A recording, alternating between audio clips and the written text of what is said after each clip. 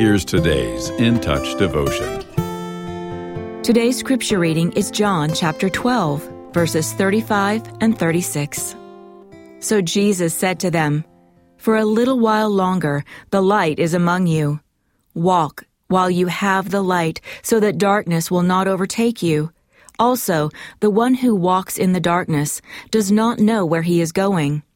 While you have the light, believe in the light, so that you may become sons of light." These things Jesus proclaimed, and he went away and hid himself from them. Jesus, the light of the world, told those of us who are his followers to be light as well. We're to shine so that people will be drawn to the one who dwells within us. Of course, light shines most effectively when it's not hidden. We should be transparent about our faith and dependence on the Lord.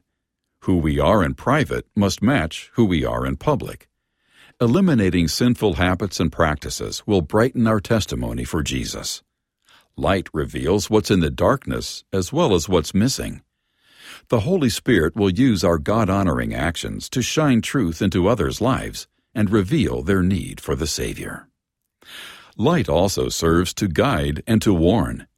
As we obey the Lord's leading, we will be able to help others understand who God is and how much He loves them. We can also function as lanterns to warn people of the dangers along their path. And our interactions are to bring warmth through an encouraging attitude and servant-like actions. In order to have a strong impact, we must reflect the light of God's Son. Growing in Christ-likeness is the key.